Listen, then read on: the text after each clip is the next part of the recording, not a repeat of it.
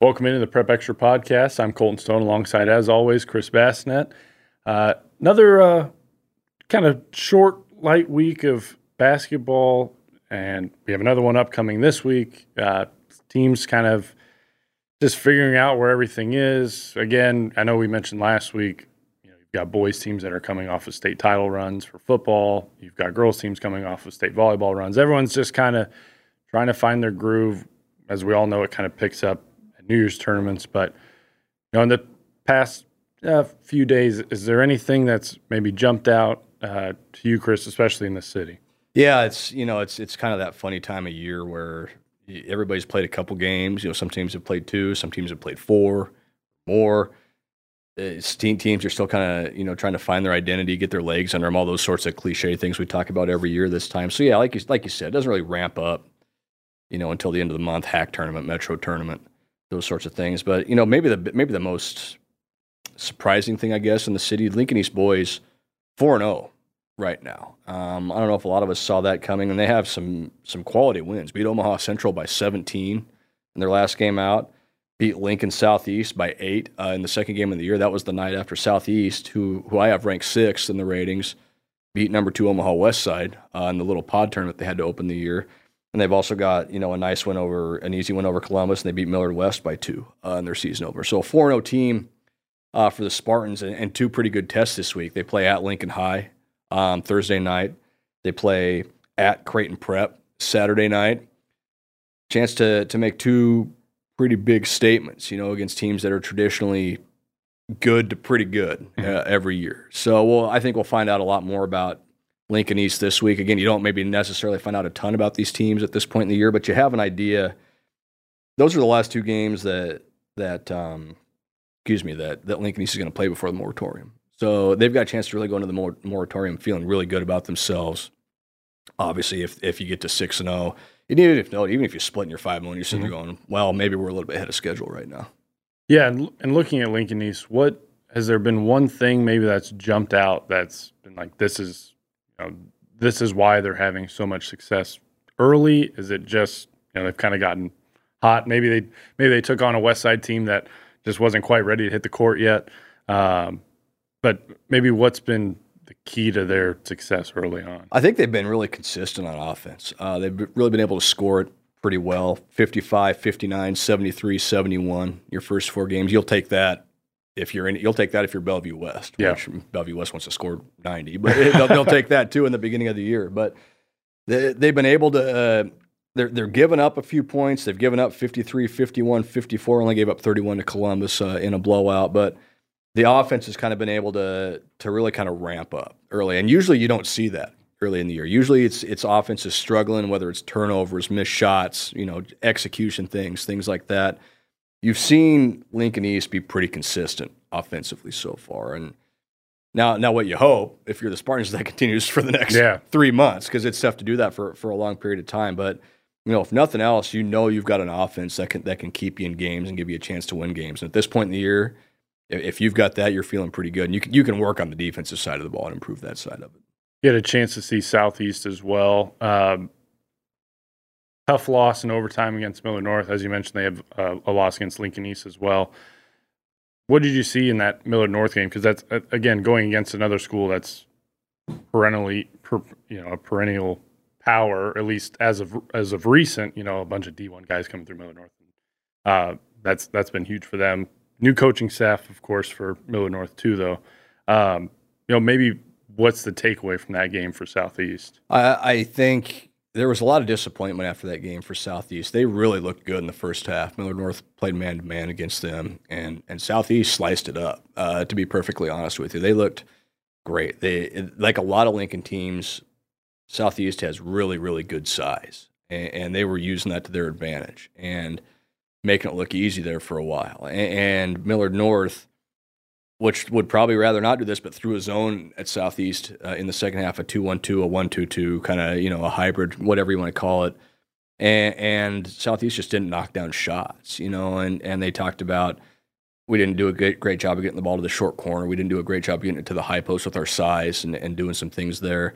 So a real learning opportunity, I think, for Southeast. It's a team that is much improved. There's no doubt about that. Even in a loss, and even with as poorly as they played offensively in the second half, they still had a chance to win that game at the end of regulation, and maybe should have won that game at the end of regulation. Just couldn't get a shot to fall. So I think it's a deal where you'd rather lose that game now in the middle of December than lose it at the beginning of March or the end of February.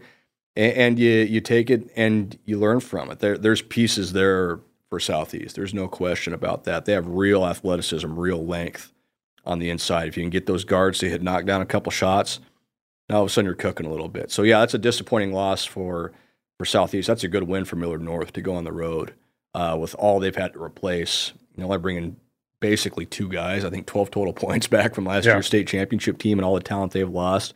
And you come on the road, fall behind by 12 or 14 points in the first half, and you come back and win that game in overtime, and you show some toughness. So something where I think both teams can take something out of it.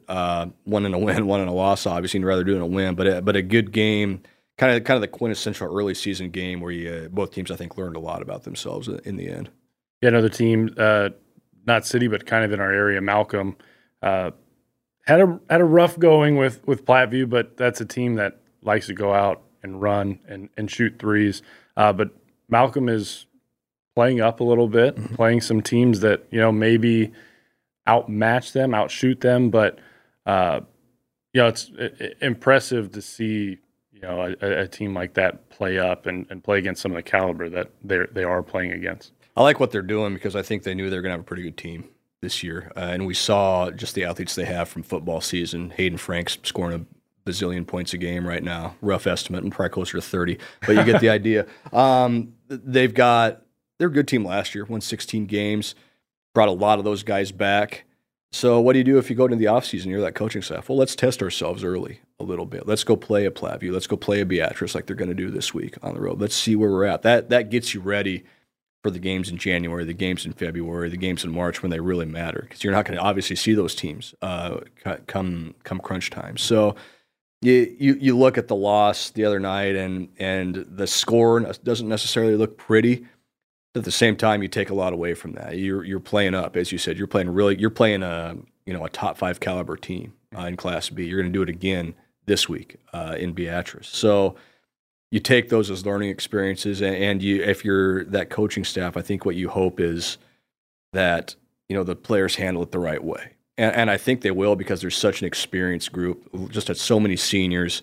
We already mentioned Hayden Frank, maybe one of the best athletes in the Lincoln area. I don't think there's any question about that. And so, yeah, they might lose this game against Beatrice. They might win it. We'll see. But at the same time, what you're doing is you're setting yourself up for later in the season for playing a schedule like that. Yeah, it probably didn't help that Platteview also had a kid hit a school record 10 3-pointers. And it wasn't Connor Milliken. It wasn't Milliken, exactly. Yeah. So moving away from basketball, we'll do a quick little fall recap. Obviously, we have your recap coming up this weekend. You've already told me no sneak previews. I may have already had a sneak preview, but none public yet. But we did have Super State, All-State volleyball come out this past weekend. Couple of city girls, and then pretty much dominated by the Metro. It kind of seems like, I know we said it a lot about football, and again, no sneak previews, but it does seem like still sometimes the powers that be kind of lean towards the metro area. Yeah, and look, we all know that the volleyball talent in Nebraska is off the charts good. Yeah. Whether it's Class A or Class D2, it doesn't matter. It's good talent, and Abby Wackel and Malaya Long make the team from Lincoln. Wackel, of course, for Lincoln Lutheran, Malaya Long for Southwest. Both deserving. Both are going to play high-level college volleyball. Then you look at the rest of the team and you go, oh yeah, she should be there. Oh yeah, she should be there. You're talking about Olivia Mock from Bennington, a Nebraska recruit. You're talking about Grace Heaney from Elkhorn North going to Purdue. Another great Big Ten program. Stella Adeyemi from Papillion La Vista South is going to Hawaii, which that's all right. Go play volleyball in Hawaii for a few years. Lauren Medic from Papillion La Vista South. Destiny and Dom Simpson from Omaha Westside going to Creighton. It's just you can look up and down the list. And even as you get into the second teams, the Class B teams, the things like that, you see players, oh, she's going here, she's going there. So I think it just tells you, there's a lot of talent in Omaha, yes, but there's a lot of talent statewide and a lot of college-level talent statewide. And so not really any glaring omissions. No. I don't think from the Super State team. It's just a deal where you've got a lot of really good players. Yeah. Morgan Burke's going to Michigan and didn't make the Super State team for Omaha Skutt. She's first team all Class B, all state. It just tells you kind of what the talent level is and the depth of talent. So yeah, that was this weekend or this last weekend. This coming weekend, as you said, Super State football's coming out. Going to finish tabulating the votes today. I had over 700 kids nominated among the different classes, so we're going to have to narrow it down. Going to be a lot of the usual suspects, guys that you're not going to be surprised. And again, that's from Class A, whether it's some guys at Omaha West Side who won the state title and, the Zane Floreses of the world and things like that. I don't think I'm breaking any news by telling you Zane Flores is probably going to be on the Super State team come Saturday. But even going down into the lower classes, Aiden Kuster, who we've talked about so much on the podcast from Neely Oakdale, it's just fun to kind of see not only what their own coaches have to say about him, but also other coaches, and just viewing them through that lens of watching a guy on film or playing against him or things like that. This is my first go around doing the All-State and the Super State team, so it's been a fun experience. But yeah, that'll be coming this weekend. We'll have Super State first team, second team, All-State teams for every class. Six-man Coaches Association picks the All-State team for six-man. There will be a few Parkview Christian guys on it, as you can probably imagine.